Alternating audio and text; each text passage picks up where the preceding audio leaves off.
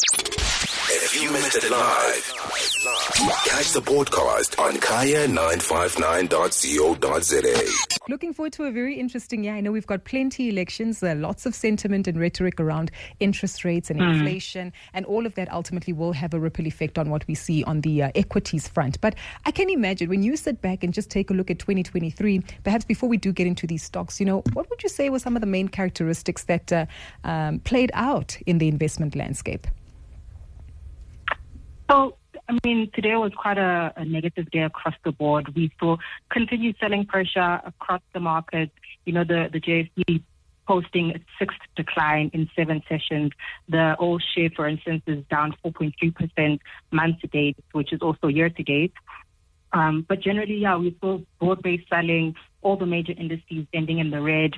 The market did manage to close off its worst levels with some buying into the close. But generally, global markets are a little bit more playing a wait-and-see game ahead of, key inflation figures out of the U.S. With, markets expecting a further fall in core inflation there, just, in line with the sort of rhetoric from the Fed last month, the decision to put brakes on the interest rate hiking path, which, in turn led to increased expectations for further inflation slowdown and larger interest rate cuts going into the rest of this year.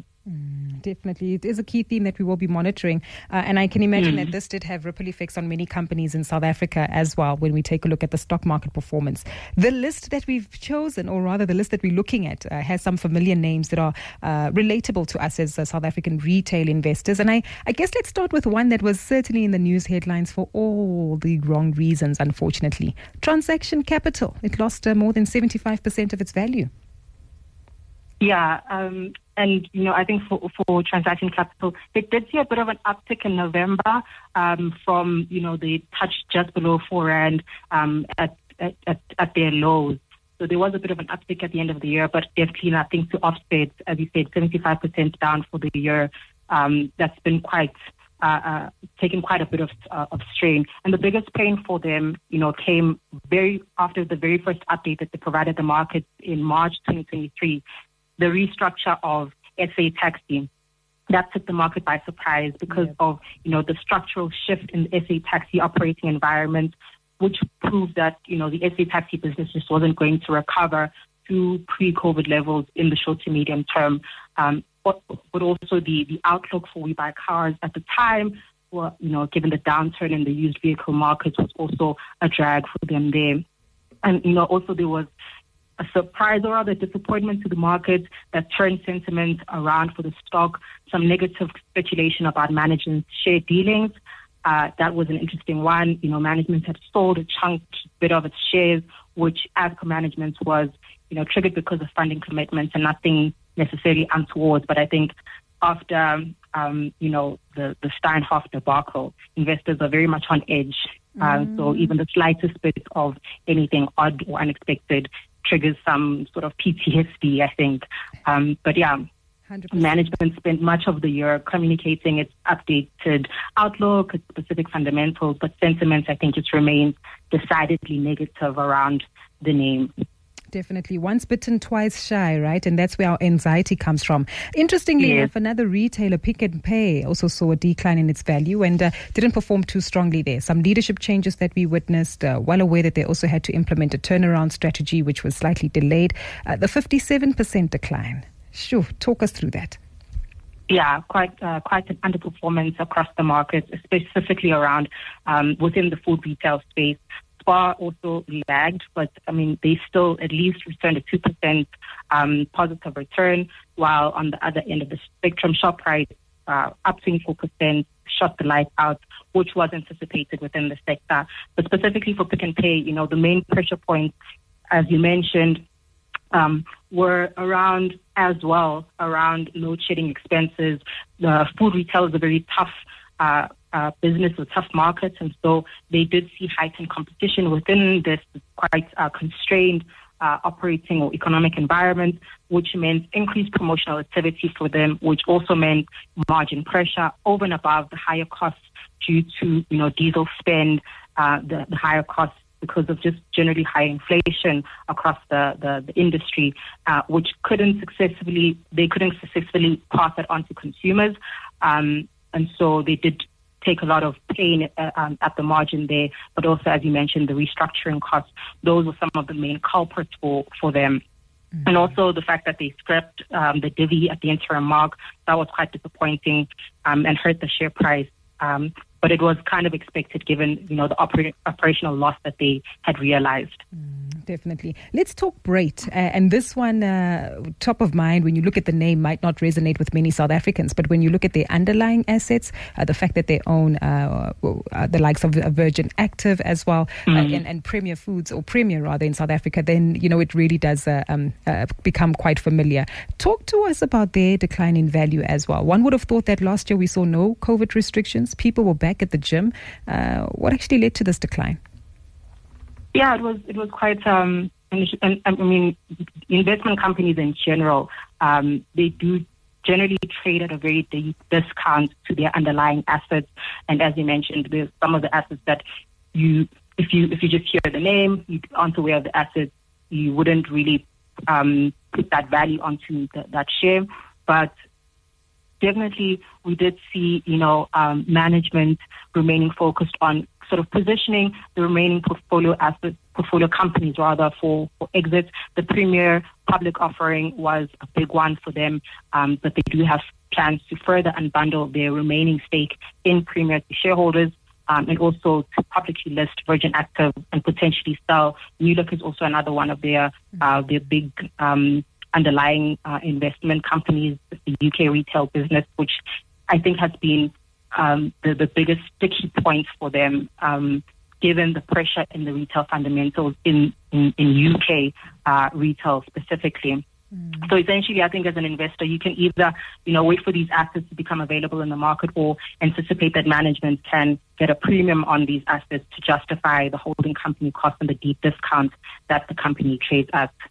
Definitely. Another stock that I want us to talk about, which I might surprise many South Africans, is MultiChoice, right? They spend quite extensively in terms of a capital rollout on upgrading Showmax, its DSTV streaming platforms, and many other avenues that the business has actually grown into. I see their share price decline by at least 30% in the last year. Yeah, so MultiChoice was also an interesting one. They started the year, or at least the first quarter of the year, quite strong. They had positive numbers for their year end. The return of big sports was a big supporting factor for them. Subscriber growth and activity was particularly strong. Just around the FIFA or the Rugby World Cup, those are big ticket items for them. And so we did see some support from that angle, but yes, the share price was hard hit and spent the year just tumbling. And mainly, the business is exposed to household consumption fundamentals, right? So with load shedding, with high unemployment, with high cost of living, and which means lower discretionary spending, particularly in South Africa, it has been a drag on profitability for them. The rest of Africa operations were comparatively better. It's just a better improvement for them from the previous year. But again, I think the sports is one of the key pillars of MultiChoice, along with international and local content, of course. But there is some concern around the Independent Communications Authority attempting to break the sports rights monopoly that MultiChoice holds in South Africa, and that could effectively decouple what has remained a very strong competitive pillar for the group. And so even with the streaming, we're likely to see that whatever disruption there could be over the long term, it's going to be very dependent on how broadband infrastructure and the cost of streaming across the continent plays out. As you mentioned, they've done quite well in sort of future-proofing the business as far as the deal they sealed with Comcast NBC Universal early last year to kind of help them, compete with international streaming giants like Netflix, Disney, Amazon Prime, and the likes. Definitely a lot of challenges that are unfolding there, but I guess part of the growth journey and trajectory for that particular business. We can't ignore the resource space, because typically this is where mining houses get influenced, as we've seen, by the cyclical changes in commodity prices. And I do see that Impala Platinum is one of those that was impacted by lower PGM metal prices. Yeah, so the stock was down about 55% for the year, and exactly, platinum miners in general were downbeat. Platinum price was down about 13% for the year, and they spent quite a bit of their money buying RB Plus, Royal Bafokeng, which was a tug of war that they'd been with Northam for some time. So profitability in the business did take some strain because of pricing fundamentals. They did see lower PGM pricing, lower refined product sales, higher overall inflation, which meant higher costs, which, had a negative impact on earnings performance in general during the year, and in turn on the share price. And so, as much as we did see, the outlook from management for rising demand for key products during the year, or rather this current year, if that manifests, it would bode well for, their increased capacity and improved operational stability, which is expected to contribute positively as well. But yeah, again, towards year end, they had an incident at the Rustenburg shaft, which unfortunately claimed the lives of 11 employees and saw 75 others injured. So that was also another blow for them during the year. Following that, the acquisition that they arguably paid quite a hefty price for, given the sector dynamics and the subsequent deterioration in the balance sheet, and just the general severe weakness in PGM prices, which have definitely had a huge knock on them fundamentally. Got you. It's going to be an interesting one, I guess, this year ahead.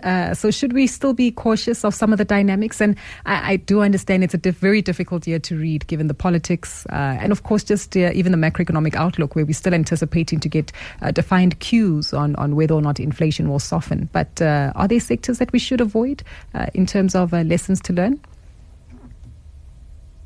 Could you please repeat that? I lost you there. Oh, sure. Are there sectors that we should be cautious about as we approach 2024? So I think generally, there is quite a bit of uncertainty going into this year. There has been some, towards the end of last year, rather, with the Fed kind of changing its stance and putting the brakes on its very steep rate hiking cycle.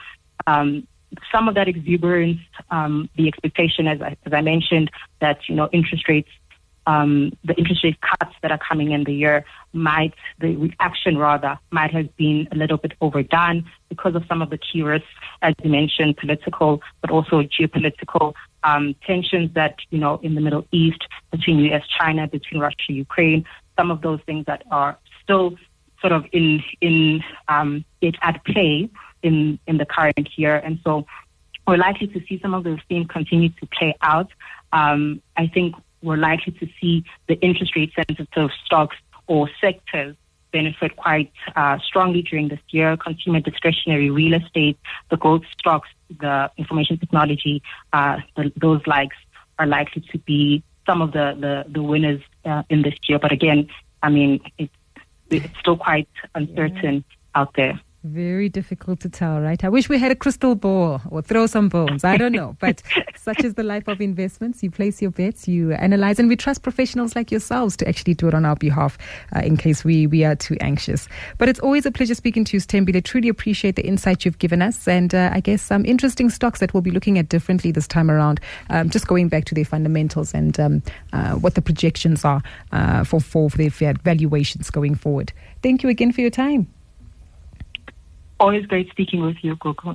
Awesome. Thank you. If you missed it live, catch the podcast on kaya959.co.za.